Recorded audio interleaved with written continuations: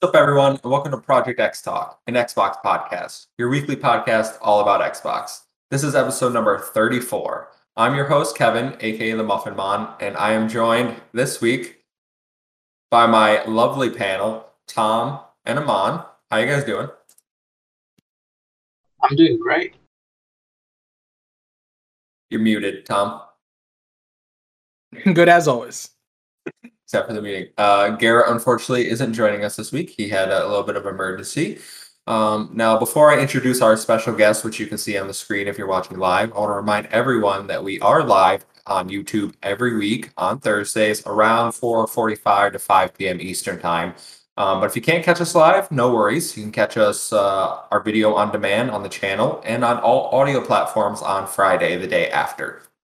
If you are on audio platforms, please drop us a rating. And if you could, head over to Apple and drop us a review. It really does help grow the channel. I would love to see us get to 20 reviews over on Apple. We're, I think, 10 right now, so we're about halfway there. So keep that up, guys. It really does help us out. Now, without further ado, I do want to introduce our guest this week. He's an ex-Sony game designer, having worked on titles such as Killzone 2 and Wipeout, the founder and CEO of Urban Zoo, and a member of the Midweek Mix-Up podcast, Chris Grinnell. Chris, how are you?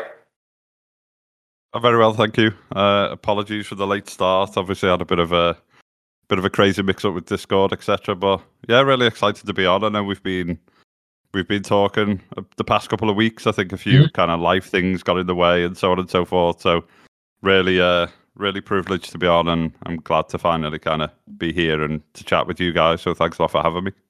Yeah, thanks for coming on. So before we go any further, I do want to give all our guests a little chance to plug themselves. So firstly, what is Urban Zoo?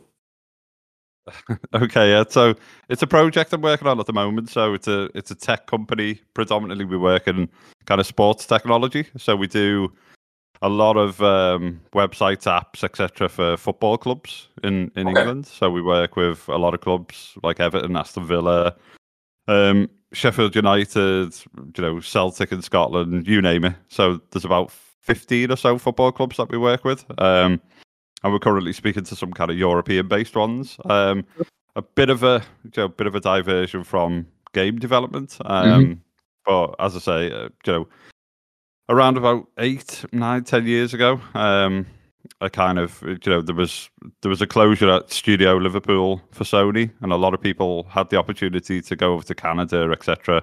And I'd been in game development for 14 years at that point, in various countries all over the world, and I think it was just the right time to kind of, take a bit of a break from it. I wanted to start my own business, and yeah, Urban Zoo. I did a bit of consultancy after Sony, helped a couple of startups who were looking at kind of mobile gaming and stuff in its infancy at the time.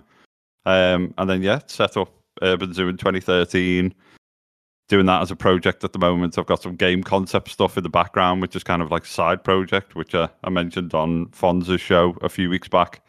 And then I think once this project is complete at some point, I'll look to do some independent stuff in the games industry again. So not gone, just taking a bit of a break for now. Yeah, that's awesome. That sounds really cool. I do have to ask you, do you guys work with my beloved Arsenal? We don't at the moment, no. Right. So we're slowly. So we work with Fulham and a couple of other clubs in London. Not to say that we won't, but we're just slowly cool. Taking over the English football leagues at the moment. So cool. One day with a bit of luck. Yeah, I'm an Arsenal supporter. I know Aman here is a Liverpool supporter, right? Yeah.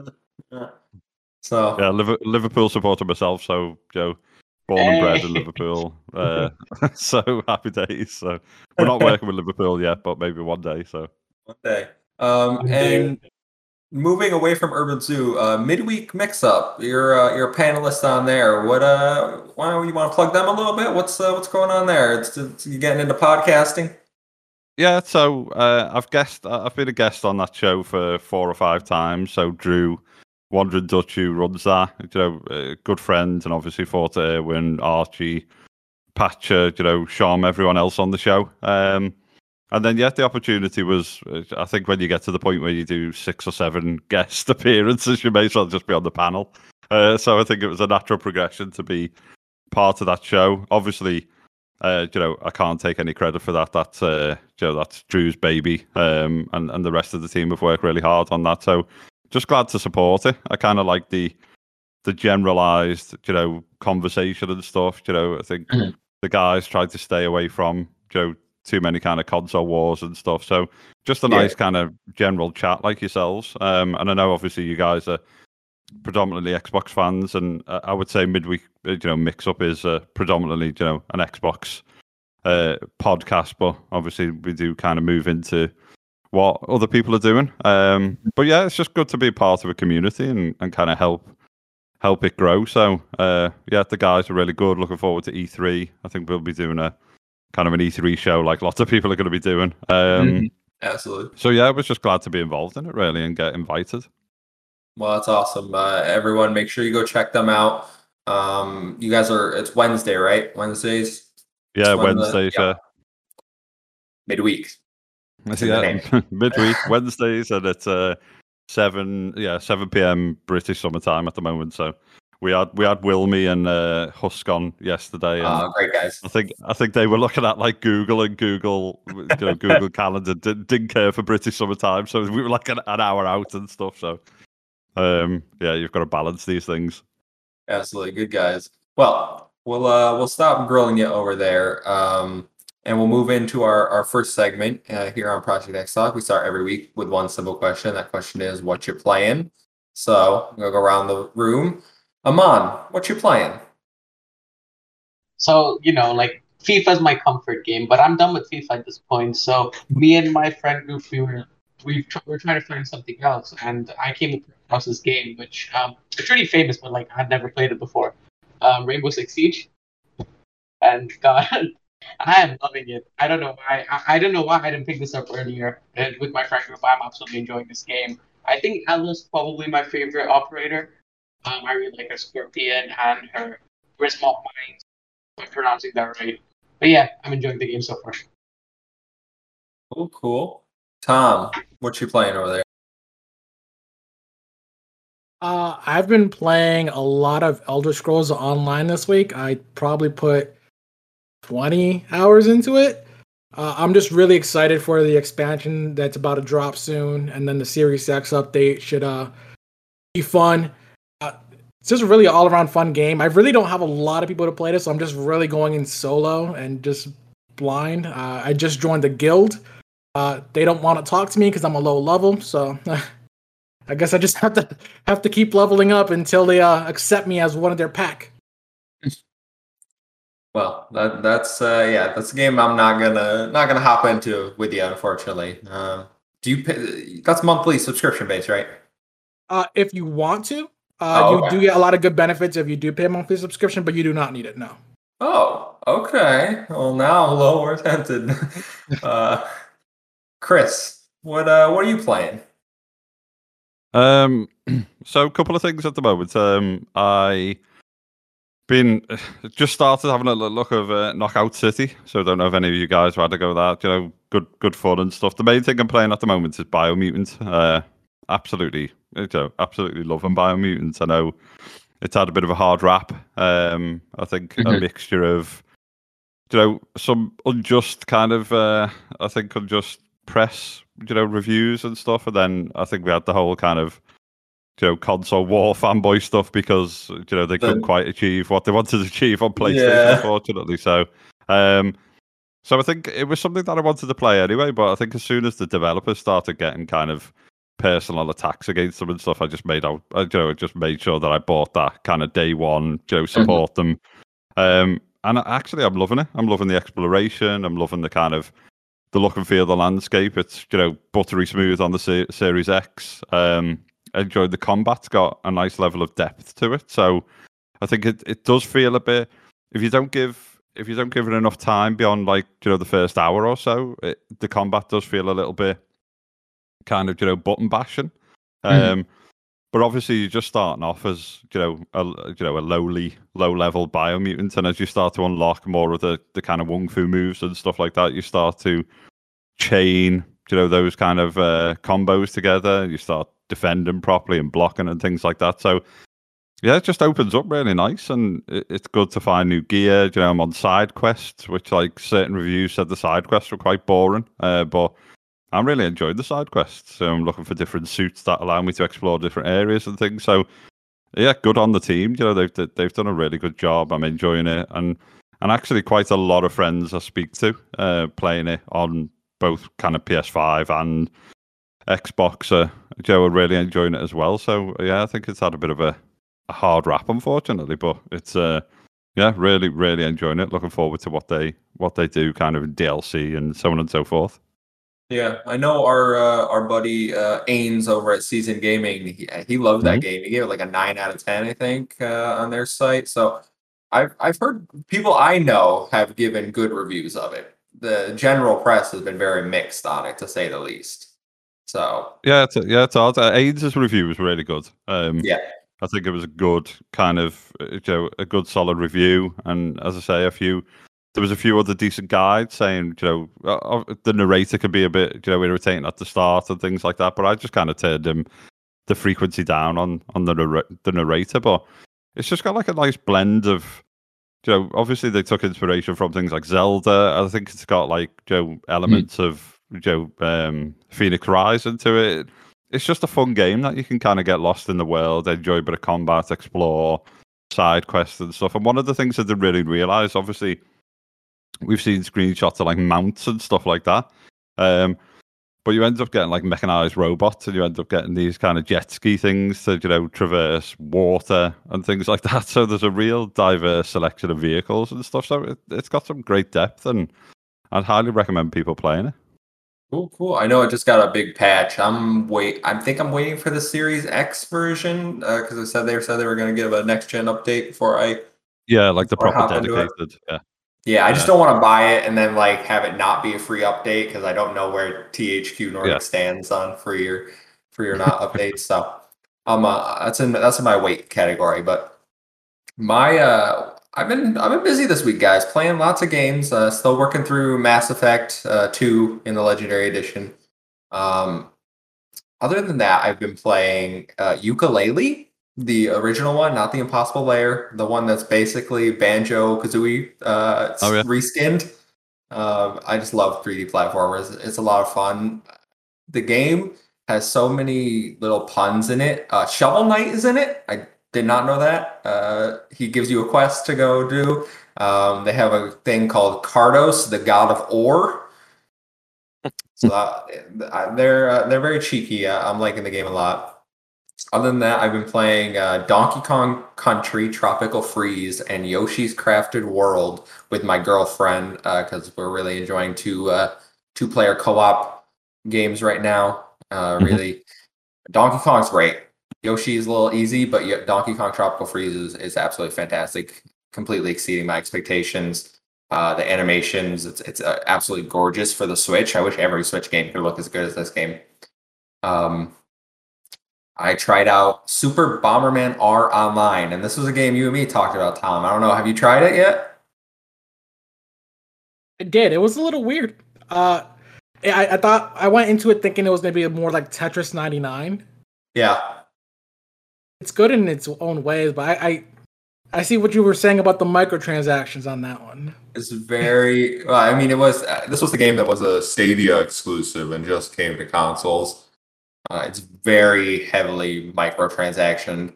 It's kind of fun for a little bit. I don't know how much time I'll put into it, but it's a little bit of fun. I think it's an easy platinum is kind of the reason I want to keep playing it. I think I can just get those like 10 trophies real quick, bang that out. And then I also started playing Operation Tango, the free PS5 game this month on PS Plus. You have to play with another person. It's like It Takes Two or A Way Out. One person's a hacker, one person's a spy, and this game is way better than I thought it would be. It's difficult and fun at the same time. You have to communicate. If you cannot communicate, you will not succeed because the other person has to describe what is on their screen to you. Like I was given like 40 choices of a triangle and circle, but they were all like different combinations, and the other person has to describe what they're seeing in order for you to pick out the right one. So it's really good. I would, if you have PS Plus, I think it's only available for the PS5 version though, but it is on everything. Only one person has to buy it. You get a friend code to send to someone, and it's cross-platform. So really no reason to, if you got a friend that wants to play with you on anything, just pick that up and go for it. Other than that, I think it's time for us to get into the news roundup, guys. And we're done. I'm just kidding. There's like no news this week, mainly because everyone's waiting for E3. News that relates to Xbox anyway. We have a few things that I'll quickly go over because there isn't really much to talk about. We have some Game Pass editions. The Wild at Heart comes to cloud, For Honor comes to cloud and console, and Backbone comes to PC, and then Darkest Dungeon comes to cloud, console, and PC. I think they're saving the majority of Game Pass for their showcase, what they're going to announce there. We have some new dates. Battlefield 6 reveal on June 9th. Phantasy Star Online 2 New Genesis also on June 9th. Console exclusive, that is, Phantasy Star Online. Crisis Remastered Trilogy is launching this fall for next-gen consoles. We have Tell Me Why, currently free for the entire month of June on Xbox, Steam, Windows Store, wherever you can get it, to celebrate Pride Month. Great gesture there from the team at Don't Nod and Xbox. And then we have two rumors, guys, and we can talk about a little more about this one. According to Famitsu, a new school-based RPG will be revealed on June 10th, titled Monarch.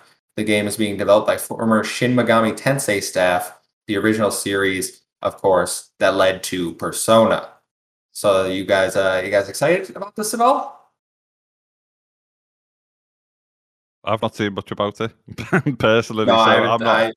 I'm more just the developers and what they, school based has me, obviously everyone giving Persona vibes, so I'm kind of overhyping myself for disappointment here, but I'm looking forward to this because I played Shin Megami Tensei: The Devil's Summoner on my PSP. It's actually one of the first games I ever played. It was a great game, and I don't remember much from it because I was like 8, I think. So yeah, looking forward to this one. Of course, you were 8. It really depends on how much the school elements are involved in this. Honestly, I like that about Persona 5, but to me, I'm not really about the whole high school dramas that they love to do, like on these JRPGs and on anime, for example. It's just depends on how much of that we get, whether or not I'll be even remotely interested in that. are you telling me that you don't like the relationship aspect of Persona? Is that what you're No, saying? the relationship aspect was fine in Persona, and I liked Persona 5. A lot of what Persona 5 did well, a lot of it took place outside of the school. Those were my favorite aspects of it. Mm. But obviously, it was like diverged back to the school somehow. But as long as it's not the center focus, I should say. That's all I'm saying. Okay. Well, I know Persona 4 Golden, you can do a little more with the school activities compared to Persona 5. Like you can join like the band and the soccer team, and it actually like boosts your stats and relationships. So I wouldn't mind a little more stuff like that. But yeah, I definitely don't want it to be like a slice of life anime where I'm just going to school, because not about that. Mayday Bomber in the chat says just make it a dating sim. Get rid of all the unnecessary combat and invest in these relationships. That's a take. Let me attend chemistry class. Slice of life anime is the best. That's a take. It's certainly a take. So we'll get more about that next week. I did just want to mention that. And then Jeff Grubb has been talking about Halo at E3 over on his Twitch channel. He said Microsoft seems interested in catering to Halo-ass Halo fans, and he thinks Halo fans will see it as more, non-Halo fans will see it as just more Halo. Sorry, stumbling over my words. He expects E3 to be focused on multiplayer and doesn't expect a battle royale at launch. He also says, don't expect a major deep dive into Halo. They're busy finishing the game, not making vertical slices for E3. What do you guys think he's probably on the money here, or you a little disappointed if we don't get a major deep dive? Would multiplayer be enough at E3? If it's a deep dive, it's within the multiplayer. Yeah, that's honestly the main draw for Halo for me. I mean, the stories are always there. You just started Rainbow Six. You just started Rainbow Six, a multiplayer exclusive game. I don't know. I think the Xbox console fans are going to be hungry, aren't they? So I think there'll be a bit of disappointment if we don't see. I think the thing for me is I need to see. I want to see it kind of running on series consoles. Really, we keep getting these kind of screenshots on PC and stuff like that, but Halo isn't. Halo isn't traditionally a PC game. It's an Xbox console game, and I think people need to have a little bit of reassurance that it's kind of on track, it's looking good, and so on and so forth. I don't necessarily know they need to go into a super big deep dive. I mean, personally, I'd like the team to carry on, finish the game, get it ready. But I think after the kind of last showing, which for me personally wasn't that bad. I think coming from a development background, I kind of understand and appreciate and see some of these, little snags and for what they are. But the thing with Halo for me is the gameplay just looks spot on. Really fast. Moving through the level.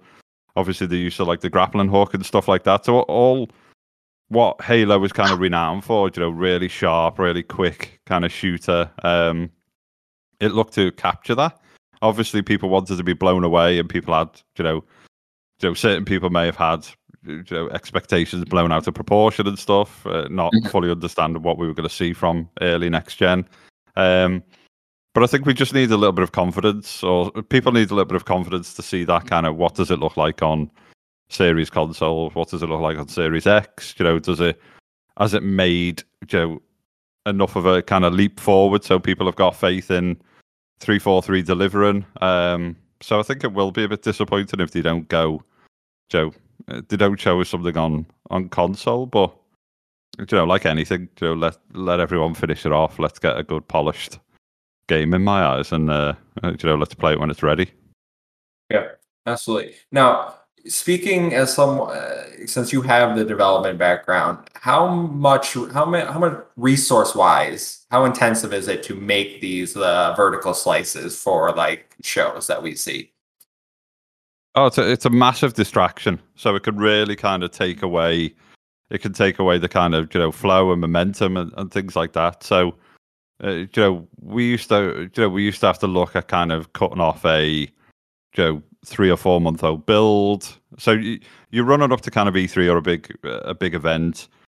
You 3 or 4 months before that, you're kind of trying to get your most stable build available. Then you kind of section that off. You keep that kind of safe, and then you've essentially got resource in the team. Polishing that particular bit of gameplay, making sure that the AI acts correctly, making sure that the scripting's correct. Removing any kind of anomalies and things like that, and that's resource that is better spent on getting the game done. And it used to be quite frustrating for us as a team. And it's not like Sony's fault, or it's the nature of the beast. But you take a good chunk of your team, and you'll lose artists to the vertical slice. You'll lose AI programmers. You'll lose kind of physics people. You'll lose gameplay designers if there's some weapon play or driving model, depending on what the game is, etc. Flying model, in Wipeout, and it's just a resource hog, really. And it tends to be a period in time when you as a development team are kind of in the flow. You're moving towards kind of getting that game finished. And I think one of the things that people don't realize is that it's really difficult for people developing games because you've been living and breathing that for 3, 4, 5 years, depending on how big the game is. And by the time you get to kind of release, it's really good to see what people's reactions are and see whether you've kind of achieved what you tried to achieve. But the last thing you want to do is really is want to play multiplayer on that game. You know, you've kind of had enough of that game. You want a bit of a break, and you want to start kind of on the next game. And obviously, you'll have friends and you'll have people who kind of want to pull you into a multiplayer game or have a race or do this or do that. But really, it's kind of the last thing you want to do because that's all you've thought about. It's all you've kind of worked on for, as I say, 4 or 5 years, and then for you, it's kind of time for a break and time for a change, and so it's a lot. It's it's a hard slog, and then so that's why that's why it kind of bothers me because the last thing you want is a load of developers like THQ getting stick. Oh, you didn't do this, and you haven't looked after kind of the Sony players and stuff like that. That's nothing to do with THQ. That's a fundamental flaw in how backwards compatibility works on PlayStation at the moment and what the tools that they've got. But the developers got the brunt of it, and I think we saw a very good kind of social or community manager on THQ's Twitter. Kind of their Twitter was great. Yeah. Answering those questions in a good way, and trying to stop people from kind of don't be mean. We're a small team in the grand scheme of things and stuff like that. So it's a massive resource hog, and there's also like an unrealistic expectation of what you're seeing as well. So I said this on midweek, and I also said it on Boom's podcast on Monday. I was on that, and I'm not a huge fan of vertical slices because it's a very kind of controlled and fake version of how a game is played. And we were talking about Horizon, Forbidden West, and I wasn't kind of having a pop at Horizon. I was talking about when we saw Division, the Division 1, that vertical slice that we saw where they kind of moved into the police station and everyone was kind of acting, properly, and we'll stand here and we'll pretend that we're a squad and we'll shoot some advertising signs so the sun beautifully shines through bullet holes and stuff like that. And all of these things kind of they're scripted to provide, the perfect vision of what the game would be like, and the AI scriptings, the designer or whoever is playing the game and recording is playing it in a very perfect particular way to make sure that everything works in the correct manner and so on and so forth. So it's quite difficult sometimes to it looks great and it sells the kind of the scene and the atmosphere, but as soon as you go into a game and some lone wolf just goes like Leroy and kind of runs off and breaks all the spawn-ins and everything, and you're like, "Well, where's this experience that I've just kind of seen?" And they're not chasing me the way they were, and I didn't climb up this post, and so on and so forth. So I think it's of course you need to PR, you need to advertise, your games, but yeah, it's a resource hog, and it's a slightly unrealistic, version of what the game is going to be like, because if you take Forbidden West for example, yes, you're gonna at some point you're gonna have to climb up those pillars to jump out of that little scene where the robot raptors were chasing, but what if you just stand at the bottom and don't want to climb?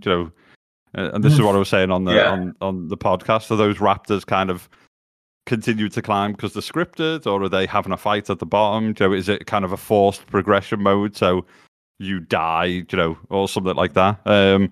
So all of these things look amazing, and they are like a movie trailer. They sell, a film or whatever it is. But it can give a bit of a false expression, and there's always it never says, but it should have a caveat saying all of this is subject to change, because it sometimes it usually does. Something will drop, something will. There's very clever cuts and so on and so forth. So, it's great to see, and I like to see gameplay and stuff like that. I'm certainly not knocking Guerrilla. Guerrilla are a fantastic developer, really talented group.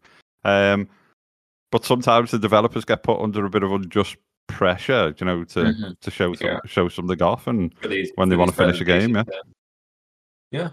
No, I think that was amazing insight. Wow, that was captivating. Certainly, getting some inside development scoops here.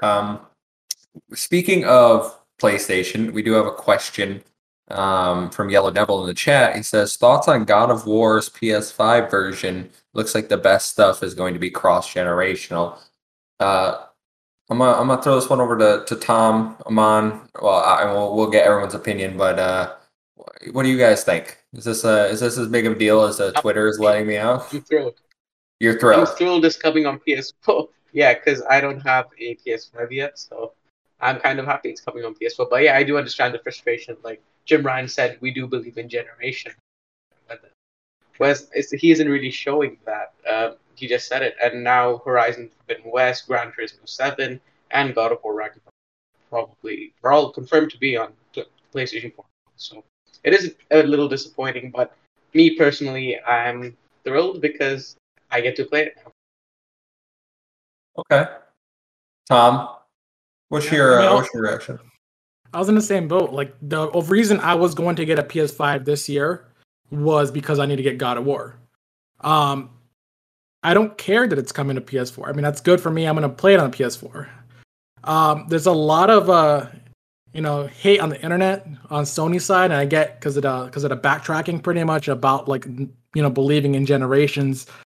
I mean, but in all honesty, these systems like the PS4, Xbox One, and the new consoles, they're all built on like the x84 architecture, so it should really be a lot more scalable, especially when you look at the PC side of things and how they are able to manage to work on such a wide range of units and graphics cards. So I see why people like want to justify their purchase, like, oh, I got a PS5 for God of War. That doesn't mean the other guys on the PS4 side of things can't also enjoy good things. So that's my take.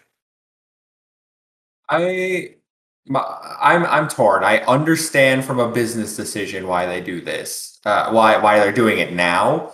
My problem is they've never done it in the past, right? Like you couldn't play Infamous Second Son on your PlayStation 3, and I understand the PlayStation 3 is a different architecture, but what is the point in getting a PS5? It's to play next gen games, and I'm not trying to take games away from PS4 players, but there are more PlayStation 5s in the wild right now than there were PS4s at this time in the life cycle. So why was the PS4 getting exclusives and the PlayStation 5 isn't? Is it just because the PS4 sold more than the PS3? Possibly, probably. But as someone with a PS5, I do want those next gen experiences, and it's something we talked about this when Xbox said that they were going to support cross generational play for like 2 years, and Xbox One was getting everything. Like I would love if Halo was simply dedicated to the Series X. Like I understand there's similar architecture, but building for one ecosystem or one console, or even two with the Series S, is a lot easier than building for multiple, right? Maybe I'm wrong here, but Chris, you want to correct me on any of that, or? No, I think the issue is transparency. So I think Sony have always been a bit cloak and dagger, and very kind of traditional, very kind of you keep your secrets close to your chest, and very worried about kind of the enemies out there and they're going to copy what we're doing and things like that. So in its kind of PS like Vita, infancy and things like that, when we had like dev kits, Sony were petrified of Apple, absolutely petrified of Apple, because a mobile, a tech company made an iPhone which you could play games on and stuff like that, and a lot of the developers were like, that's a totally different kind of gaming experience, and there was kind of like multiple layers of NDA. There was a small group of kind of 15 to 20 people working on the new handheld hardware, and it was secret, and it was kind of like a sackable offense if anyone outside of that room, even within the Sony organization, found out what it was and stuff like that, because it obviously had like there was like touch elements on the back of it, and there was all this kind of thought that kind of well, Apple are going to do the same, and Apple are going to put two screens on, and they're going to try and outdo, and all of this kind of stuff. And Sony don't really need to be like that. PlayStation was it was the kind of birth of like 3D gaming, and its brand is kind of strong enough as it is. And I think the problem that a lot of fans have got. So you've got two things which are happening at the moment. You've got the kind of, unfortunately, you've got the console wars. So you've got the, you guys better have the same, the same sort of kind of flex and so on and so forth, because all you did was argue the fact that Series S was going to hold back Series X. Mhm. So there was that kind of narrative.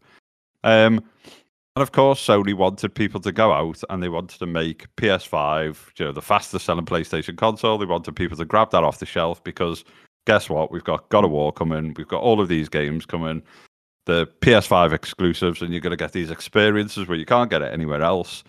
And lo and behold, I knew from day one they were going to be cross-generational stuff. Because if you think about it, those teams will have been making the games long before PS5 was around. There would have been a generational switch. They would have been developing it for PS4 Pro. Then there would have been a switch to start looking at PS5 hardware and so on and so forth.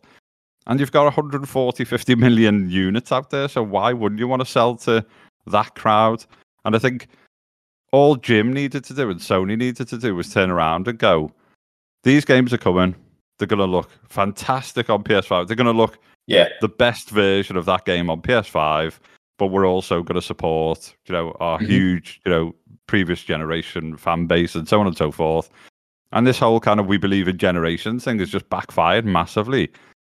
And it's kind of to the point where it's not just fanboys now. You've got PlayStation fans who are a bit disheartened. You've got press saying, actually, why can't you just be transparent with your customer base and say, this is what we're going to do? And in the same way, we all knew for years that PlayStation games were going to come to PC. Lots of us were talking about them coming to an untapped market. And why wouldn't you if you wanted to make money? And Decima Engine works perfectly on PC, and all of these things. So I think it's just a case of transparency. And for me, that's where Phil is kind of a great leader on the Xbox side, and Xbox have always been transparent. There's always been individuals who will speak to you on Twitter, reach out to you, engage in conversations, Jason Ronald, Aaron Greenberg, whoever it may be, Josh Muncie. All of these people will have a conversation, but it's a conversation which isn't PR-led. I've spoken to Josh a few times in direct messages and things like that, and they've just been genuinely interesting conversations where I've asked the odd question and he's gone, actually, I'm not quite sure. I'll double check and this, that, the other. And I think that's kind of a refreshing part of Xbox's trait. And the thing is Herman's he's a great person, great leader, great entrepreneur, got loads of background in games. So for me, he almost should be the kind of Phil Spencer. He should be a voice that speaks to people, speaks to the PlayStation fans, and so on and so forth, and be transparent and not just rely on these kind of blog posts, which then contradicted that, Gran Turismo was going to come to previous generations and all this stuff. And then you look on the flip side with the new Forza, Xbox have turned around and gone, it's series console only, because we're doing new tire models, we're doing advanced physics, we're doing all of these things that we want to be the best version they can be. And unfortunately, we're not going to support previous consoles so we can achieve those things. And it's purely about transparency, and I think that's the thing which people are getting a little bit fed up of, unfortunately. Yeah, I would agree with that. I think if they had come out from the start and said that these were going to be cross-gen, then there would be a lot less I mean, they would have got initial backlash, but the backlash right now would not be there. And I do think it's overblown. Ultimately, it isn't that big of a deal. If you have a PlayStation 5, you're going to play the PlayStation 5 version. You can be like, oh, the PS4 is holding it back. Well, if they felt that way, they would design it strictly for the PS5. Like Ratchet and Clank. Ratchet and Clank designed specifically for the PS5.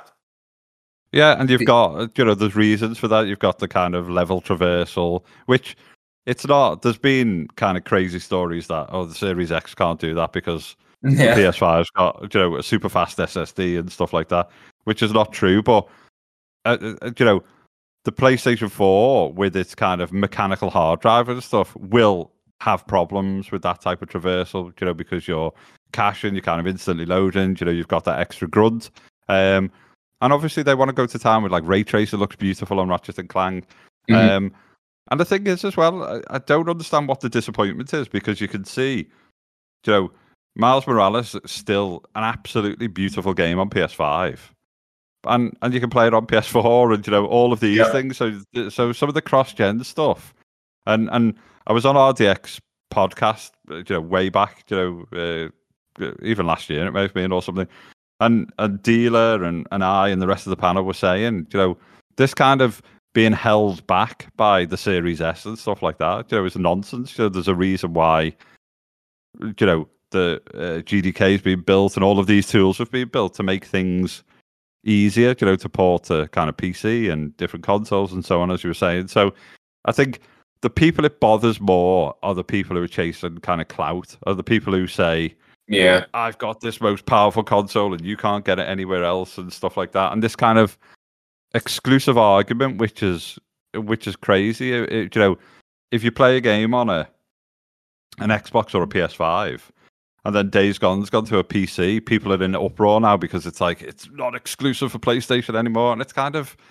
it's exclusive for PlayStation on console. And, the PC, there's a few of us who are lucky enough to have a gaming PC and a PlayStation and an Xbox and so on and so forth. But if you're a real staunch PC gamer, you don't care that that's on an Xbox or on a PlayStation or whatever. When that comes to, and you've only got to look at what the sales have been like for, Days Gone. Top of the charts on Steam, and people really experiencing it like the best version of the game, and so on and so forth.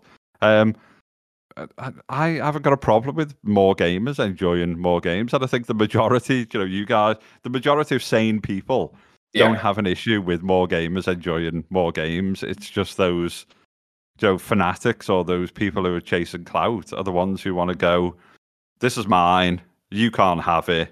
And as soon as it becomes available for someone else, they turn on their beloved company, in a really bad way. And I think it's a bad look, really. Gaming's supposed to be a hobby and supposed to be fun. It's like, so why does it become what it becomes on social media? It's crazy. Yeah, no, I completely agree. I think we're all in agreement here that, stop sending death threats to everyone. We don't need all this. Just enjoy the game when it comes out, whatever platform you have. You'll enjoy it. God of War 2 will be amazing. Everyone's gonna love it anyway. So once it's out, nobody's gonna complain.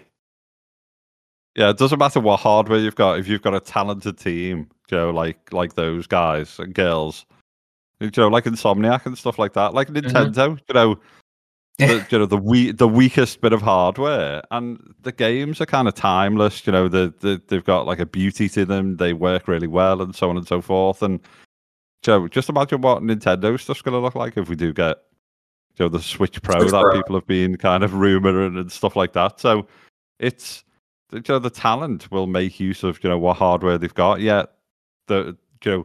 The better specs and the better kind of IO and the better combination together, at some point you're going to produce something even better. But it doesn't mean God of War or any of these games are going to be terrible, because you've only got to look at like the previous God of Wars or The Last of Us or Uncharted, which looked amazing on PS4 Pros and stuff. Yeah. So we're in for a treat, and people just need to, as you said, people need to just enjoy where they're going to be able to play it, really.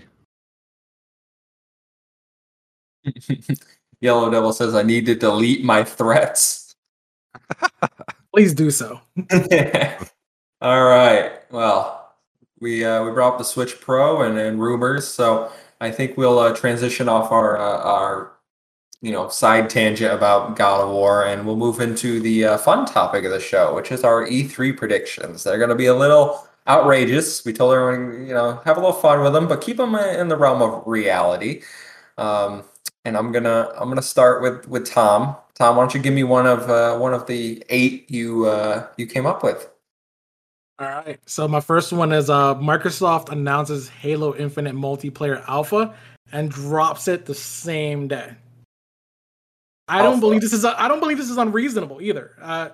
The game's 5 months off. I feel like doing an alpha and getting some, real-time player input or this early on can help shape it and better refine it. So when they do come down with the eventual beta later on, it'll be a much more grounded game. And plus, I really just want to play Halo. Just give it to me. One map is all I need. 4v4, please. Alpha though, like why don't we just? I'd rather just go to a beta, right? Like alpha kind of worries me that it's not as far along as it should be. I mean, I'm not a game developer. I have no idea what the progressions should be. To me, it seems like reasonable. Alpha, beta's like right about, it's almost done, and then, but. Okay. All right. I think that's a reasonable prediction. I don't think anybody will disagree with you. If they do, speak now, forever hold your peace. Yeah, it seems pretty reasonable within the realms of reality. All right. Well, speaking of someone that probably won't have something in the realms of reality, Aman, what prediction you got for me? So my first prediction, this one's kind of a no-brainer. This one is Elden Ring will be fully announced, a gameplay trailer, and it will get a release window of spring 2022. Okay. I mean, I've heard Elden Ring won't be at E3 and it'll be at Summer Game Fest. So maybe I don't know. I think it will be at E3 because Bandai Namco is at E3. What else do they have to show besides Elden Ring? Scarlet Nexus, Tales of Arise, whatever other but we've already anime seen all game. that. We've already seen all that. We haven't seen enough Tales of Arise. Let me tell you. We might get some more Tales of Arise, but we need, they need to end the show in a big way, and there's no better way to do it besides like Elden Ring. So Elden Ring. Yeah, I think. Yeah. I honestly feel like if they did Elden Ring, they would do that on one of the big showcases like PlayStation or Xbox, not like their own publisher event. I agree. But I still agree that can happen. I'm fine with that. Chris, you got a prediction? I know we threw this at you. Just some outrageous predictions. I reckon. Yeah.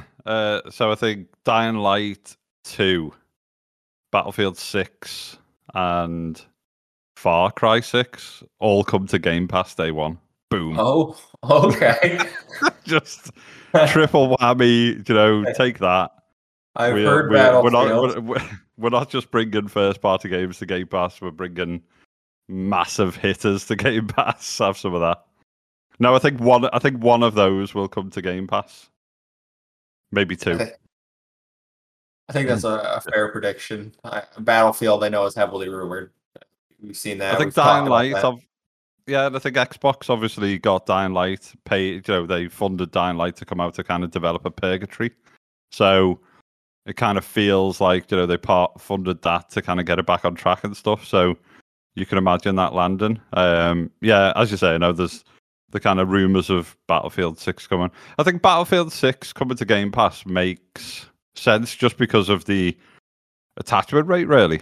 If EA want to kind of day one, let's get 14 million people, plus onto Battlefield 6, and let's get those servers packed. And I'm sure, even though they're trying to say they're moving away from it, but I'm sure there'll be additional packs and you name it to buy. So they're not going to kind of lose revenue in that regard. Yeah. But yeah, so I can see those two. The Far Cry one's just me playing a bit. I think not necessarily E3, but I definitely think that Uplay or whatever is coming to Game Pass before the end of the year. I think that's going to be the next big Game Pass Ultimate. You've got EA, you've got Ubisoft. I think Xbox are going all out, as we know, to make that the place to play games and bangers and whatnot. Maybe a cheeky little Warner Brothers acquisition just being saved for E3. Well, who knows? Let's not blow all the predictions. We're gonna go around a few times here. All right, I see Amon's been whispering in your ear about this Warner Brothers. I'll give my first prediction. Where do I want to start here? I mean, I'll go with the one Tom saw, and it's pretty on brand for me. If anyone listens to our podcast, Banjo-Kazooie 3 is revealed and will release in 2023. It's being made by Playtonic, who Xbox have licensed the IP out to, and it will release on Xbox and Nintendo Switch. That's my prediction. I love Banjo-Kazooie. Playtonic are the ukulele people, aren't they? They're the ukulele people. Yeah, they're the ukulele people. They were. We actually had a Twitter exchange with them recently, saying that they would love to make the game. They're big fans, but that is not something that they're currently doing. But I say make it happen, Xbox. And I said Nintendo Switch because I feel like you have to. I know it's an Xbox game, but I don't think it'll hurt putting it on Switch like they did with Ori. Yeah. I can see that one happening. I'd love it. All right, Tom. Round 2. These are all too realistic here, guys. Come on, where's the ridiculous? Realistic. I'm gonna save my good ones for later. all right. So Ubisoft announces Uplay Plus for consoles.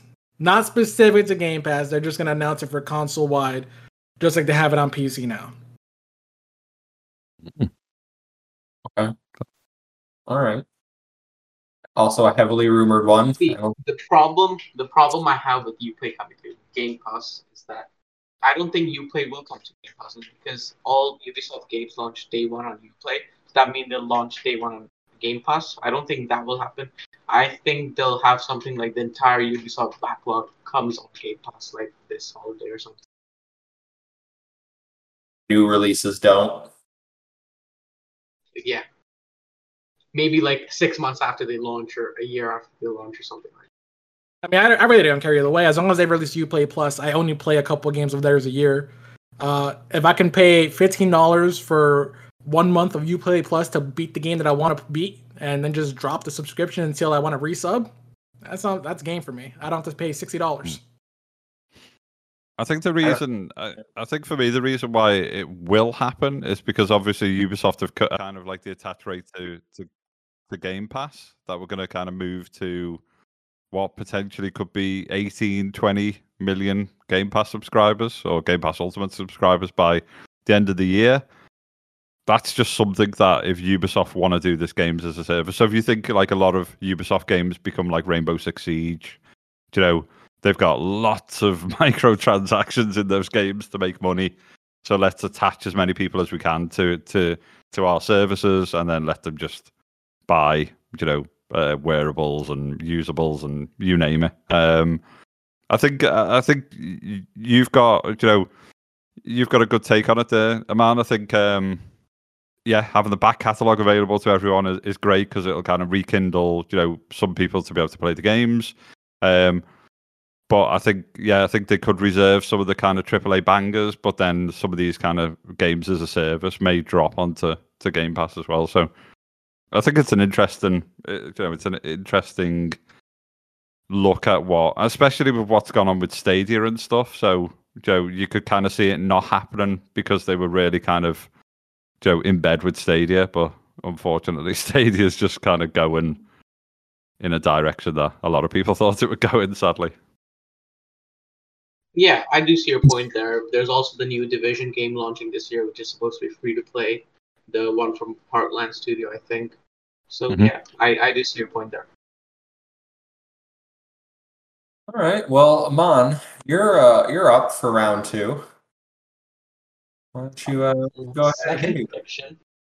So this will be part of the Ubisoft showcase again. I believe we will get a gameplay trailer for Beyond Good and Evil 2, and we won't get a definite release date, but we will get a gameplay trailer for Beyond Good and Evil 2, and that's just Ubisoft saying the game is still live. It's going to happen, and I think it should come out around 2023 or late 2022. Hasn't it been in development forever? That's so long. Yeah, it's just been around for so long. I feel like I've given up on this game ever coming out. So if it comes true, I'm with you. I'm with you. Will it into existence? All right. I think it's Chris's turn. Okay, so something a bit different. I think we will see an Alan Wake sequel. So I'm not saying it'll be connected to kind of, not necessarily saying it'll be like Xbox publishing it or anything like that. But I think, someone will be, someone will be doing Alan Wake. Yeah, I think it's too much of an interesting series to go, to go away. In fact, actually, no, I think. Just trying to think who owns the IP. Is it back with Remedy or? Yeah, I think Remedy owns it. Yeah, so I think they'll do it. Someone else will publish it. I don't think it'll be like exclusive to any particular platform. I just think we'll see an Alan Wake sequel finally. So that's my round two. I'll keep it into singles now rather than dumping all my ideas. That would be great. That would be great. We definitely need a sequel to Alan Wake, and they can put it in the Control universe. Since they kind of weaving those together, they can build off that. I think it would really do really well based on the reception they had with Control. So I'll pick one. What do I want to go with here? Okay, I will go with this one. PlayStation, whenever they do their show for the summer, obviously not at E3, it could be Summer Game Fest or July or whenever they're doing their presentation. PlayStation announces the return of Sly Cooper or Jak and Daxter, developed by Media Molecule or Sumo Digital. Or you have to pick. Or no, one of those developers will be doing it, and it'll be one of those IPs. I'm giving myself wiggle room here. That sounds like cheating, but I would love a new Sly Cooper. I would love a new Sly Cooper. I was really disappointed. I was like, I wanted a collection. There's a Jak and Daxter collection that you can play on the PS4, so you can play on the PS5. And I was like, is there a Sly Cooper collection that I could go get and play? No, you can only play those on PS Now, and I am not doing that. So give me Sly Cooper, preferably. I think I would rather Sly Cooper out of those two, but it's gonna happen. Okay. That's my. Someone in the chat said, "Why not Asobi? Why not Asobi?" So yeah, they could bring one of your IPs back. But I love Astro. I love Astro. They got the platforming skills certainly. I'm down with Asobi if they want to do it. I just feel like I didn't pick Asobi because they literally didn't the whole studio just get shuffled around, like Japan studio, and now it's Asobi over there, and I think they got some other thing going on. I mean, yeah, it's got like they had assistants, didn't they, as well, from like England and the UK and different territories as well. I know one of the developers in Liverpool kind of helped on with some of the assets, I think, and stuff on Astro Playroom and so on and so forth. So yeah, there's a mixture of people involved in that, isn't it? But no, good shout. I went with Sumo because they made Sackboy Big Adventure, so they've been working with PlayStation recently. All right, Tom, back to you. All right. Bandai Namco finally reveals a game that they've been working on for like over 10 years now. Tekken X Street Fighter finally gets actual gameplay and a release date. I was wondering where you were going with this. I forgot that game even got announced. Yeah, I mean, I've always loved the Tekken combat system, so I would love to see it with actual Street Fighter. I mean, they've done it a little bit with when they added Akuma in the most recent game, so if they can do that full round, I would love it. Oh, you're getting a little robot-y for me. Anybody else hearing Tom being a little robot? Yeah, a little robot, yeah. Little robot. Little robot. I said good things about Tekken. I heard them. They just sounded like a robot was saying them. Yeah, I'd be down for that. That'd be cool. That'd be a big surprise, certainly. Come on. I think this is so for my third prediction, I think during the Xbox and Bethesda showcase, we will be getting ZeniMax Online Studios new game. They're working on a new MMORPG, so I'm pretty sure we're going to be seeing that at this showcase. Okay. Talking too loud. That's a tame one for you. Saving the best for last. Saving the Oh, best okay. one for last. But what universe are they gonna go with? Fallout, Elder No, Scrolls it's a Online new 2. IP. It's a new IP. Prey. Is that what they confirmed? Yeah. Well, that's what like Mr. Matty says. So, yeah. What if kind of Starfield is by them? Just Oh. a proper curveball. It's like we don't know what it is, and all of a sudden it's like this massive MMO or something. Oh god. That would be Everyone's a- expecting like an epic Fallout type game, and it's kind of like this MMO. Oh god. World of Warcraft. in I space. wouldn't want it to be that. Put it that way. No. No. Twitter will be a war zone after that. Oh yeah. Chris, prediction number 3 here. I'm gonna go back in time and a bit a bit of an old plug for my old studio. I think Okay. Sony will reveal a new Wipeout finally. Okay. So That'd be exciting. I think it's an IP that deserves to live on. I think so. So this is just wild prediction. This no one read anything into this Twitter. I don't want to see me being kind of quoted by journalists. So I reckon Former dev confirms. Yeah. So I reckon Sony bring Wipeout back, and I think it will be Lucid, who are the guys who've done Destruction All Stars, because they contain quite a few previous Wipeout developers. Ooh. Makes the perfect combination for those, and they're a very talented team. Ex Bizarre Creations, you name it. So yeah, I think Wipeout and Lucid are making it. Yeah. There you go. That would- I mean, they Wild probably- prediction. it is a Quoted wild on prediction. IGN tomorrow. It is a wild prediction. I mean, they probably. I don't want to say they need a rebound after Destruction All Stars, but they kind of need a rebound after Destruction All Stars, right? Like a game. It wasn't received. Yeah, it wasn't received very well, and it's nothing. It's nothing against the talent of the studio and stuff like that. I think. Mhm. I think it's Joe. It's one of those games. I think if there were more. Well, saying that, I was going to say if there was more kind of PS5s in the wild, and there was a more kind of diverse owner base of PS5, because at the minute, the people who've got older PS5s are enthusiasts, early adopters and so on and so forth, and a lot of scalpers, as we know, unfortunately. And I'm sure scalpers are not playing anything whatsoever. They've just got them ready to sell. So I think if there was a good, larger kind of fan base of varied gamers, so more casual and stuff like that, I think there would be a decent player base on that. But I just think, unfortunately, it's one of those.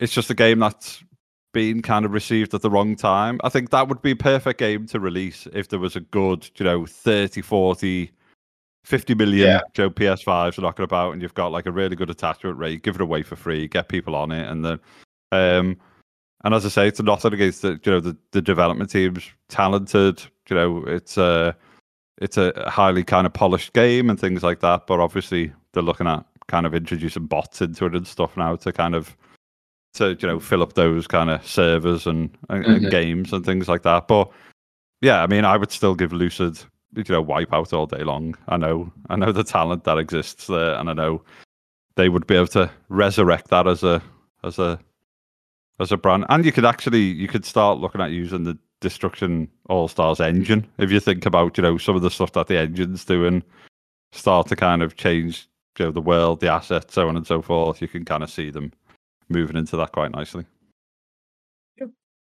Wild prediction, or is it? Or is it? Or was it breaking news? Insider scoop. That's the title of this podcast. Former PlayStation dev Wipeout confirmed. Former PlayStation dev confirms existence of Wipeout sequel. I'll stick with PlayStation, and in a similar theme to you, bringing back an IP. I think we see the return of PlayStation All Stars Battle Royale, and it's just a Smash Brothers ripoff this time. They don't try to do the weird, we're going to be a little different. Just rip it off. I don't put Final Destination in the game. I don't get whatever. Like, give me a Battlefield clone. Give me stages that are just as ridiculous. I don't care. I just Smash Brothers clone, PlayStation All Stars. I mean, they got Evo. Yeah, you could put it at Evo. That'd be perfect, Amon. You're making my case for me. I just want to be a Ratchet and Clank main. It's really what I'm looking for. That would have made the game better if they just ripped it off initially. If they made it, I'd be happy. I'd probably. Who do you want to work on it? Who do you think's working on it? I don't know who's working on it, man. No one, no one in reality, but that's what I'm going with. PlayStation All Stars coming back. Yeah, Tom, back to you. All right.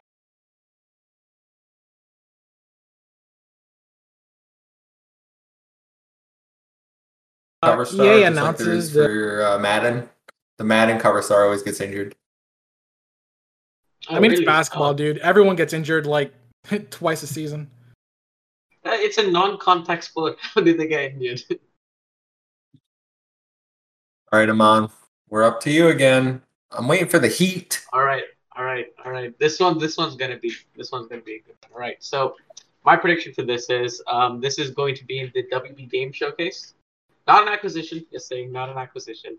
So we see Robert Downey Jr. walks on stage, and Ed Boon walks on stage. They both together announce NetherRealm's upcoming game, which is going to be a Marvel-themed game, Avengers versus X-Men. Robert Downey Jr. is going to be the star of it. He is going to be the face model of Iron Man himself. So yeah, it's going to be the Keanu Reeves moment from what we had at E3 2019. RDJ. So NetherRealm, which is directly related to Warner Bros., who has rights to DC, is going to go out and get Marvel rights for your fighting game. Yes, that's what that's what the rumors are saying. So there are rumors that NetherRealm is working on a Marvel fighting game already. Ed Boon even winked at it on Twitter, like he knows the rumors are out there. So it's not the most far-fetched thing I've ever heard. And personally, I would love it. I would lose my mind if Robert Downey Jr. walked on stage and was like, I'm Iron Man in a fighting game for NetherRealm. Were the rumors that they were? Well, obviously,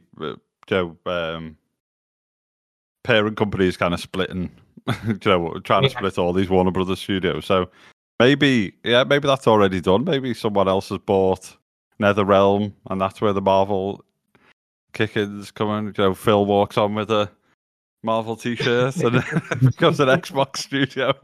Just every studio just becomes an Xbox studio. Phil, brilliant. No, he comes on stage, he rips his shirt open. There you see NetherRealm plus Xbox. Mayday Bomber says, why not a Marvel versus DC fighting game if they have the it's too soon property. For that. Too soon for that. Too soon? I think they should do a Marvel themed game and then build up on a Marvel versus DC game. I would like that. They should do their own video game universe where the story somehow interconnects to the Injustice game. MK versus awesome. DC versus Marvel. Ed Boon, please. We need you. Not the hero we deserve, but the hero we need. No, imagine Robert Downey Jr. and Henry Cavill both walk on stage and announce a Marvel versus DC game. That would be sick. They do that meme where they hold hands the whole clutch. Yeah. Oh yeah, it's time. That would be great. All right, that's a good one. Chris, got another one for us? I don't know. I'm running. I could go kind of out. I wanted to save outrageous for towards the end, really outrageous. What's going on? What have I been discussing with other people? I don't know. I'm caught. I might just go with the outrageous one now. I think. Go for it. Yeah, go for it. Go for it. Gonna say Phil and Jim walk on, and Xbox acquire Sony. You know what he was? Oh my god. You haven't. pulled- Phil walks on, opens his jacket, and he's got a picture of Jim, Ryan, and then Keanu Reeves comes out, says, "You're breathtaking." Jim comes out, and it just becomes metal. And that's why Sony have not got their own event at E3, because it's part of the Bethesda Xbox event. We said 90 minutes, and we meant 9 hours. Let's go. Oh, God. Oh, you haven't talked. You said two things now that Amon has said before. Yeah, I've been pitching this for the last 7 weeks. No, 34 weeks. 34 weeks. Yeah, I think you said on our first podcast you were like, "They should buy Sony." IGN tomorrow is going to be former Sony dev. Confirmed Wipeout and Xbox acquisition. PlayStation. I'm gonna email Ryan McCaffrey after this. Ryan, I got a scoop you're not gonna believe. You're not going to believe this. This dev was off cuff. He was going crazy. All right. I'm gonna go with Nintendo. The final two characters in Super Smash Bros. Ultimate are revealed, and they are Crash Bandicoot and Lloyd Irving from Tales of Symphonia. So Crash Bandicoot for the West and Tales of Rap No for Master the Chief? East. No, I don't want Master Chief in Smash. Okay. What do you mean final two? So we're not going to get any more characters after this? This is the last two of the Fighters Pass, and Sakurai hasn't announced the third one yet, which I would love if he did. I will buy as many characters as you want to make. But these are supposed to be the last two. And last E3 we got Banjo-Kazooie and Hero from Dragon Quest. So they like doing multiple reveals at E3. They've done it before for Smash 4, and they like doing something for the Western audience and something for the East. So I think this is pretty good. And Lloyd scored highly in the ballot in both Japan and the West. So make it happen, please. Please. I think I'm probably the only one here that cares about Smash, really. Yeah. You're like in the pro scene and fighting in tournaments and you got money the other day on Smash. So yeah, I would say so. Yeah.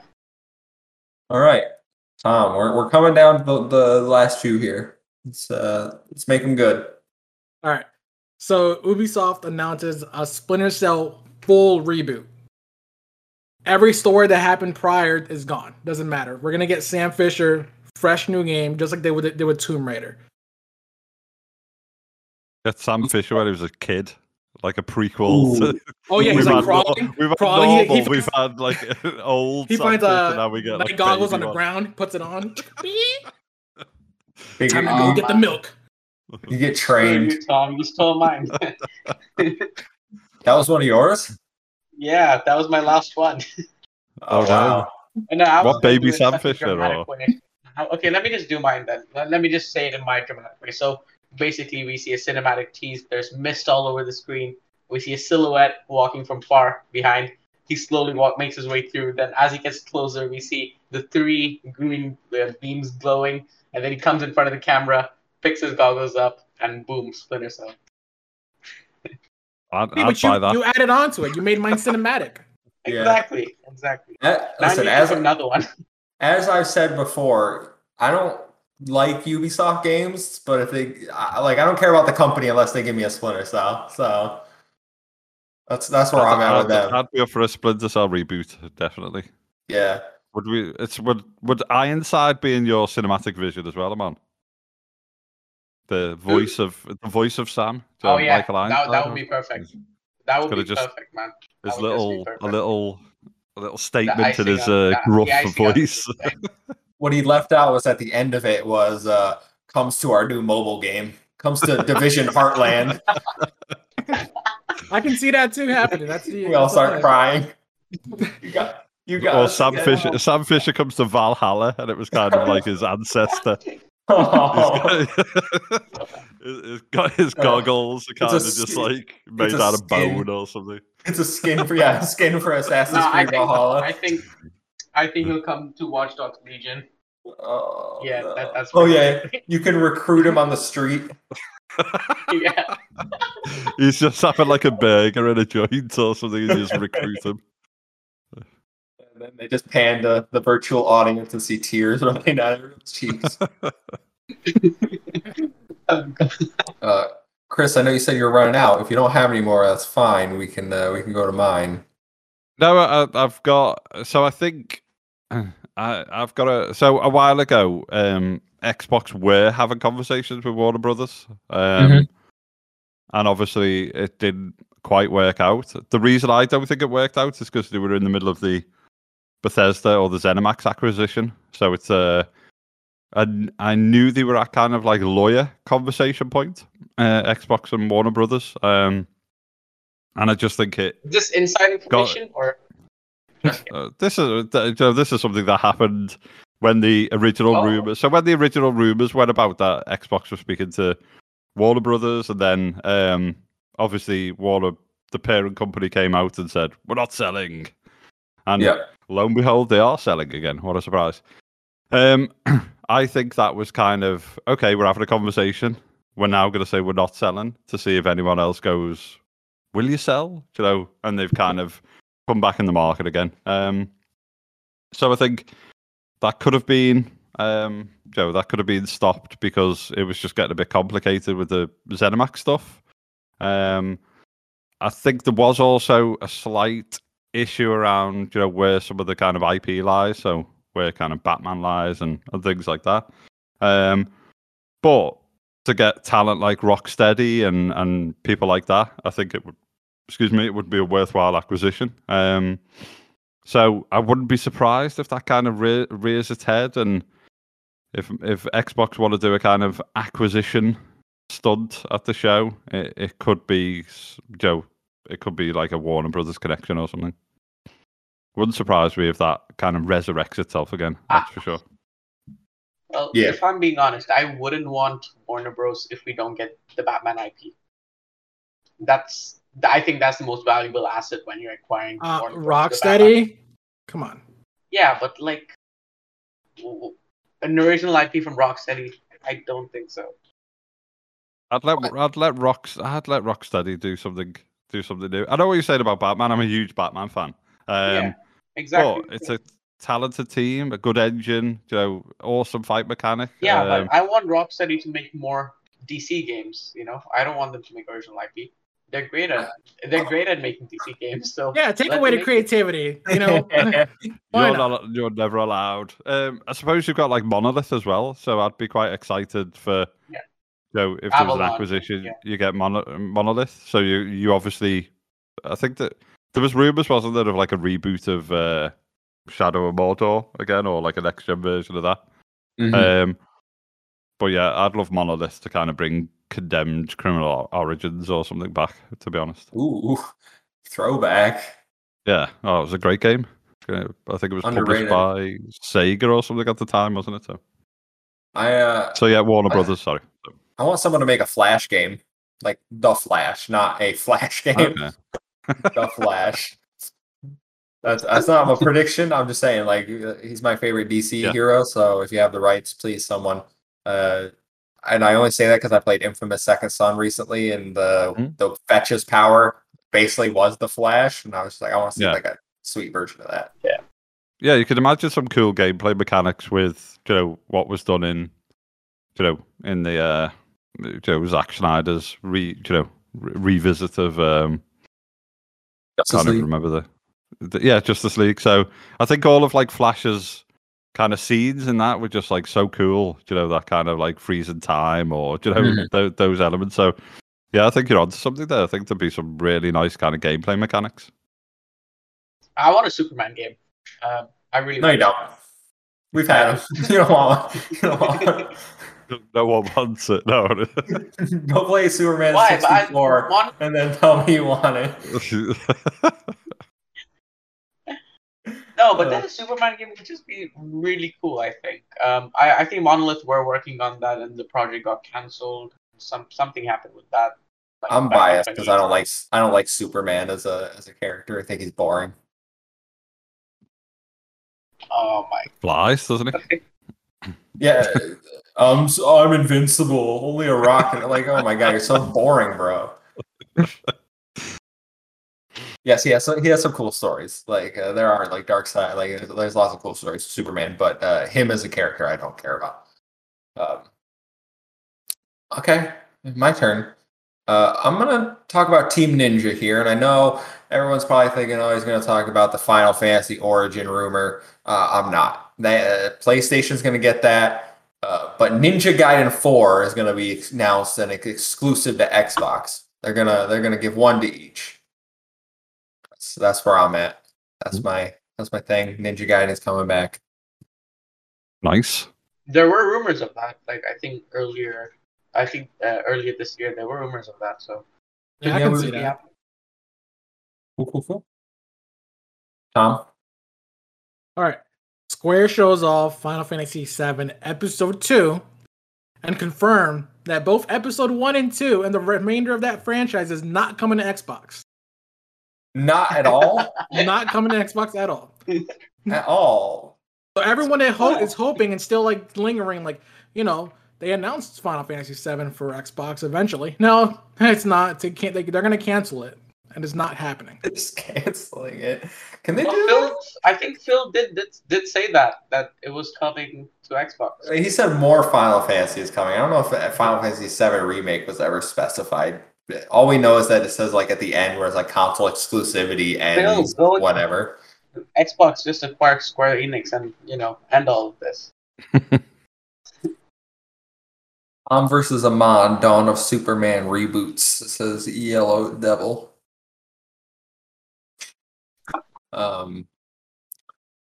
What were we talking about? Predictions. Right. It's your turn, Amon. Yeah. So I think we'll get a Star Wars game from an Xbox studio announced at E3 this year. I'm not sure exactly which studio it's going to be, but there were rumors again earlier this year that Xbox had sort of licensed out an IP from Lucasfilm Games to either remaster or remake or make a completely new game. And I think ZeniMax Online Studios' game is going to be a Star Wars game. But yeah, we'll see. Weren't Massive supposed to be rumored to be doing a Star Wars game as well? I think so. The guys, Yeah, Division. they are. It's confirmed. Yeah, It's they're confirmed, definitely yeah, doing a they Star Wars confirmed. game, aren't they? Yeah. They confirmed. But that's like years out because they have the Avatar game Yeah. coming before that, and then it's the Star Wars project. Now, when you say Avatar game, are you talking the blue people or the airbender? Blue people. Oh, I'm immediately less excited. I'm immediately care less. Tell you what, though, that Snowdrop engine, though, It's funny. glorious. Even the Division with its kind of FPS boost and auto HDR, HDR looks amazing still. Okay, No, I think they beautiful. can make a great Avatar game. The world is like it looks beautiful, so I think they can make a great one. You mean Pocahontas in space? Yeah. That's what Avatar is. I don't like that movie. There's my hot take, Yellow Devil. I don't like that movie. Chris, last few. You got another one? Yeah, so I think I've kind of shouted about these, so I'm not sure whether we'll see anything at E3. I hope we do. So Embark Studios, so Patrick Sutherland, former DICE EA, new studio. Some of their stuff looks good. Phil's been photoed with Patrick quite a bit and Embark. So I think there's something brewing with Xbox and Embark. Whether it's an exclusive or whether it could be a timed exclusive, it could be a marketing deal or something. But I've just got faith in the talent at that studio. If could be a kind of a reimagined, Battlefield type game. Completely kind of removed from maybe constraints that EA had around Battlefield, and they wanted to do something different. I think if you do a little bit of digging, you will see little bits of footage of kind of like space exploration type footage from Embark. If you look deep enough. So yeah, I think something interesting's brewing there. I hope whatever they're working on is shown at E3, and I've got a feeling there'll be some type of tie-in with Xbox. I certainly haven't seen Jim Ryan getting photos with Patrick Sutherland, that's for sure. So who knows? But there we go. And I think Phil's been quite vocal about visiting that studio. So as we know, Phil has a purpose to talking about things. Hold on, before we get to the next thing, Yellow Devil says next episode needs a Phil Spencer deep fake panel guest. We just need Phil Spencer. Oh yeah, I'm sure he'll come right over. My turn.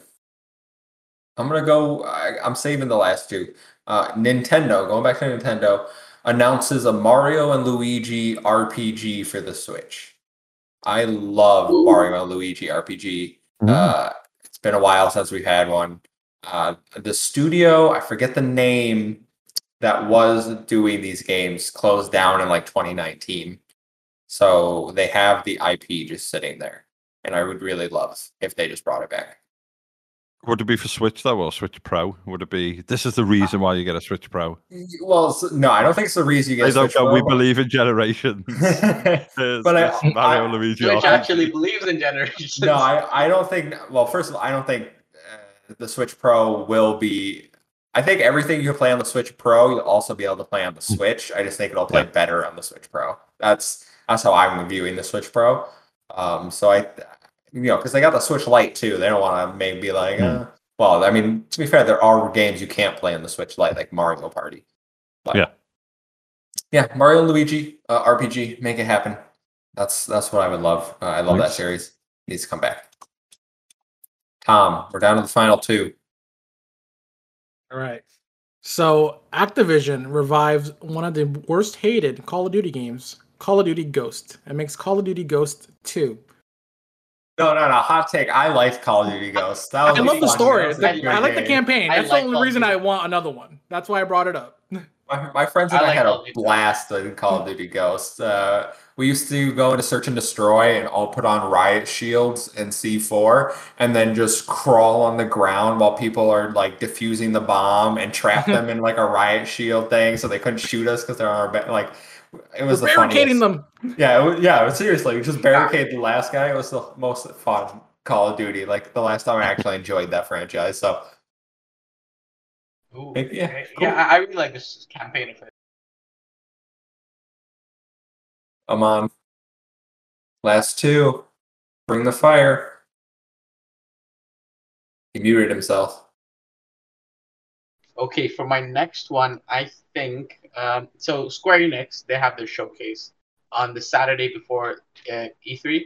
So I think they'll end their showcase off with a new Tomb Raider game, exclusively on Xbox, a timed exclusive. You think? I mean, wasn't that supposed to be a trilogy? Well, was the trilogy to like hype people up? Yeah, but probably. Didn't they bring it? They brought it to an end, didn't they?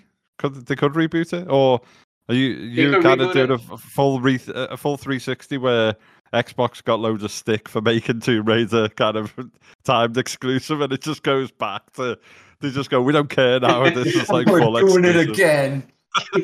A new trilogy. Start from scratch, boys. This is Lara Croft now. It's just a completely different model. Like, we got 16 of these. I don't know. Tomb Raider's never been a franchise I really connected with, so wouldn't do much for me. But plus, we have Indiana Jones from who's making that Machine? So I don't know. I don't know if they would want like a competing because we all expect Indiana Jones to be similar to Tomb Raider and Uncharted, right? So I don't know if they would want that competing with it.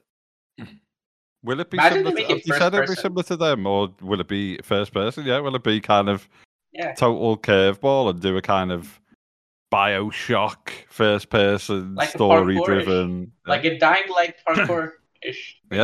Exploration, Mirror's Edge vibe.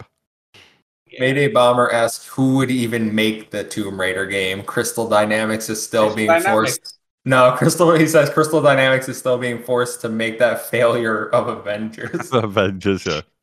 Well, yeah, Crystal Dynamics are working on a Guardians Yeah, of the Galaxy game similar to Yeah. Avengers. Yeah, they confirmed it. Then they should just give up if they saw the reception with Avengers. Yeah. But yeah, Isn't not Crystal Dynamics, the Montreal studio that Square Enix has, they're making the Guardians of the Galaxy game. Oh, That's what okay. Jason Yeah, Schreier. Yeah, Jason Schreier said that. Oh, okay, yeah. Well, yeah, Square Enix is making a Avengers type Guardians of the Galaxy. I hope it's not Avengers. If it's anything No, like I think- Avengers, I they think need it's to. Avengers. Oh God, they better retool that. All right, Chris. Final two. If you got big ones, now's the time. So final two in this one, or have we got one more round after this one? Yeah, one more. So Okay. give one and then your final one. next time. Okay, so I'm really interested in what Compulsion are doing. So Oh. the thing that really kind of piqued my interest with Compulsion is BioShock meets Uncharted. And I think Compulsion, I think We Happy Few kind of shows what Compulsion have got in their locker. If you think, obviously, it wasn't really kind of, hugely funded and so on and so forth. And obviously at launch, it had a few issues and stuff like that. But, we can obviously, look past some of those. It's a big game. It's ambitious. It had some like really nice mechanics and things. So I think being part of the Xbox umbrella, big AAA budget, extra support, so on and so forth. I think was it Jason Ronald, or I think it was Jason Ronald, or it was someone basically said they're supposed to be working on a BioShock meets Uncharted type game, and that could be incredible.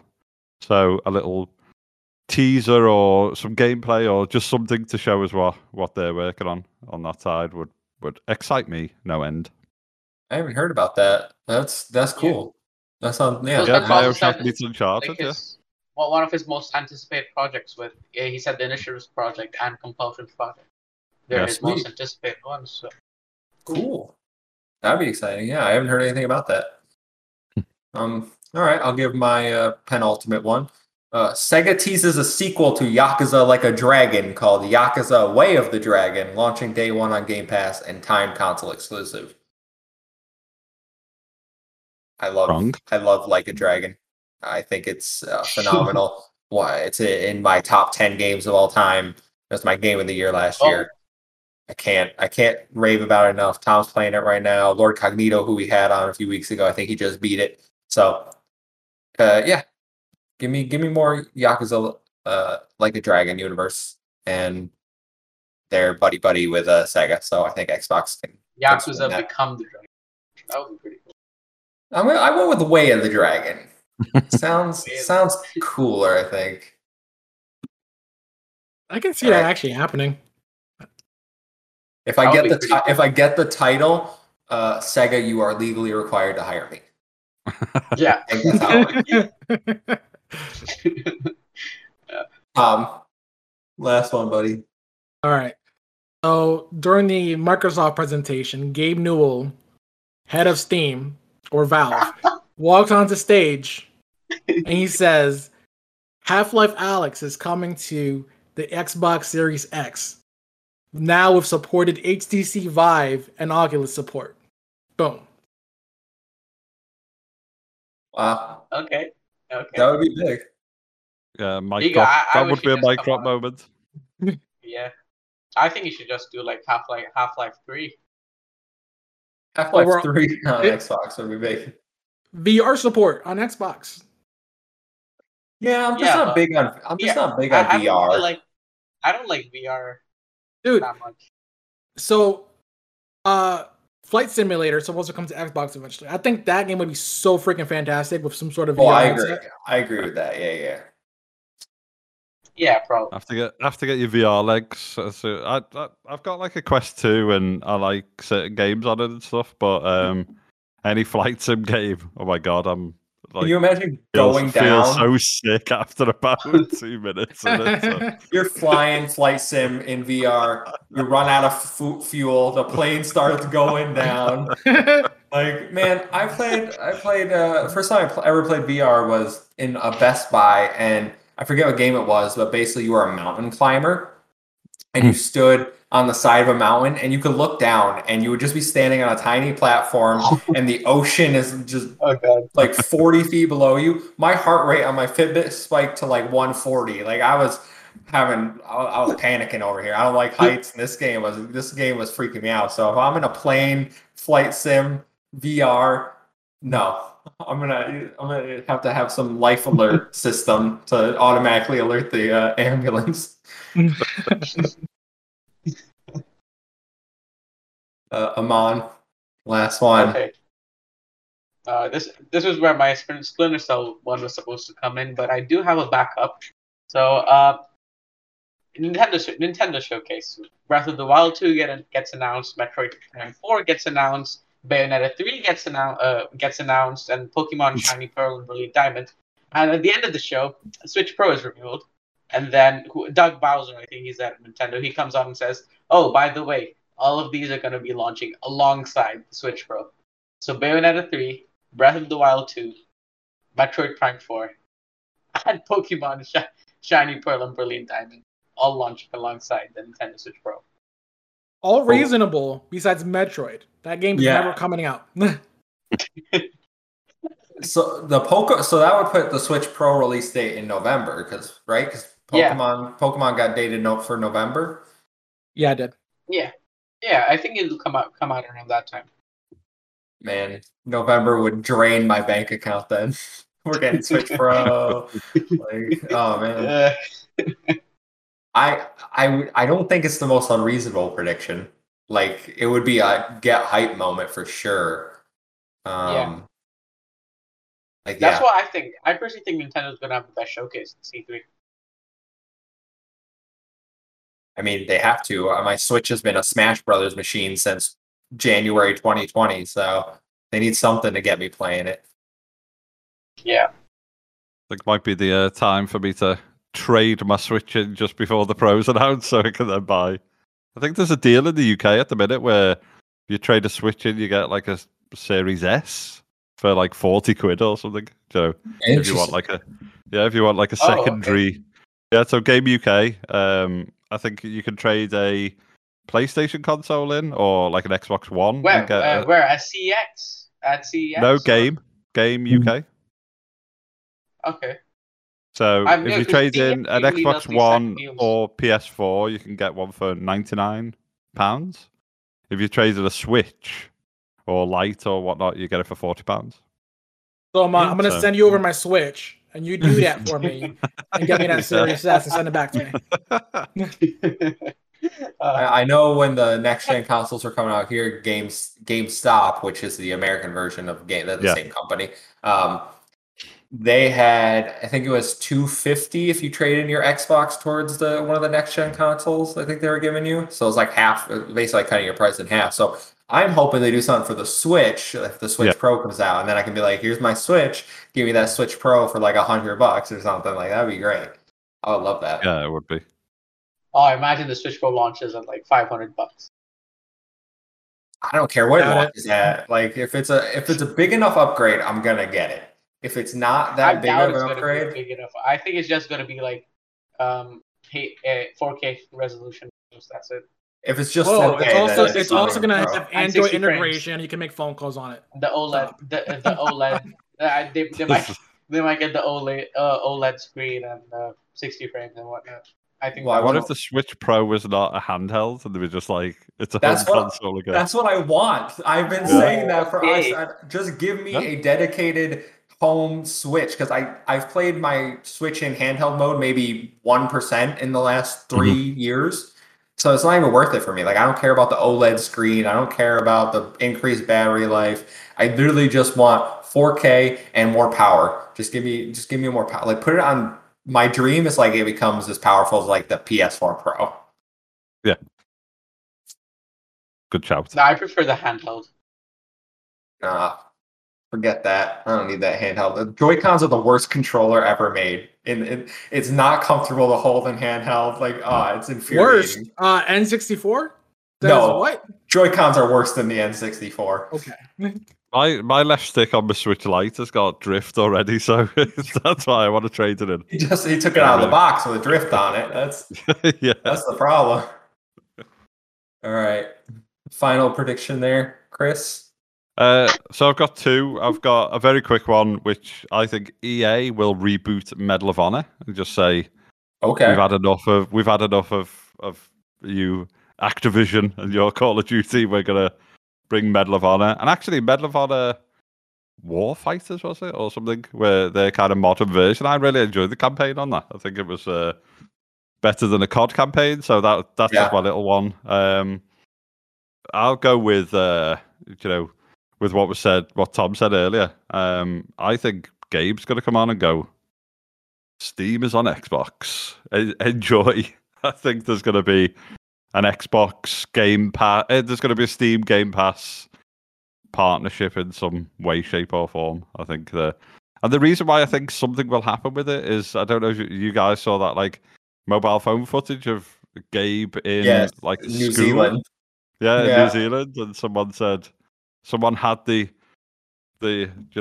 courage to say, "Will Steam come to console?" And he kind of answered in a very interesting way. And let's face it, Gabe is one for kind of saying how it is. So I think that'd be quite interesting. Although your kind of Switch Pro stuff created a wild scenario in my head where the Switch Pro becomes a home console, so there's no handheld version anymore. But then they announced Game Pass on it, and xCloud allows you to play Switch games in handheld mode on your phone. That's great. So just a mental tie-up.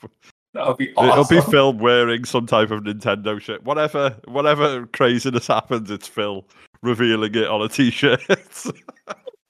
He doesn't even have to do it on a t-shirt. Like during the presentation, he literally brings his home office on stage and does it. He just puts a shelf in the background.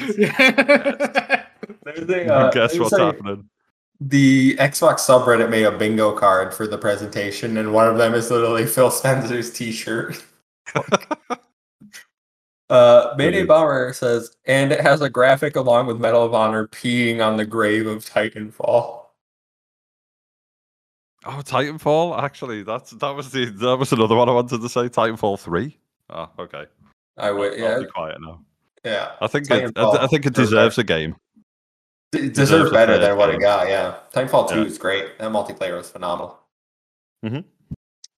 All right, last prediction. And I'm gonna end it off here.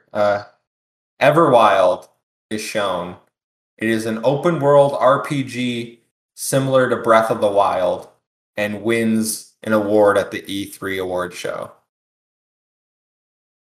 I'd love that. I can't wait to see what Rare do with Everwild.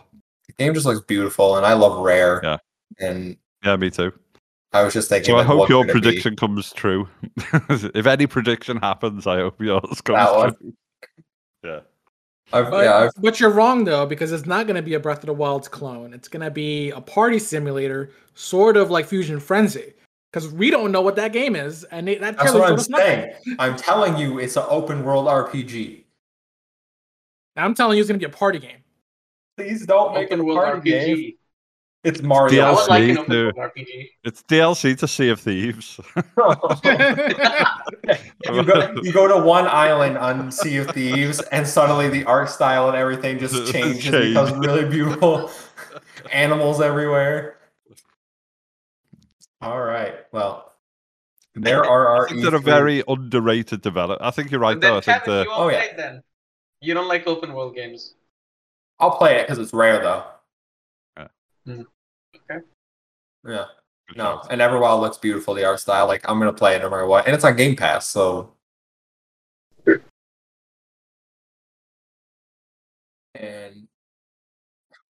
And I am Kevin, aka the Muffin Mon. It's a 1 and 7I and an 0 and 7A. You can find me there at Twitter, any social media. So come hang out, and remember, please everyone, go to Apple and drop us a review and rating, please. That's my one request. Let's get to 20, and maybe I'll do a giveaway of some sort if we can get those up. So if you really want a giveaway of something, go rate us on Apple and review Game Pass and tweet it at us. Yeah, Game Pass giveaway. Sure. But we gotta get 20 before I agree to anything, and then we'll do a competition. So thanks everyone for watching. We'll see you next week. Goodbye. Bye. Wait, Yellow Devil, you can find me in this comment section. Man, he's a riot. Okay. That was a long one. That was a long one. Those predictions took longer than I thought.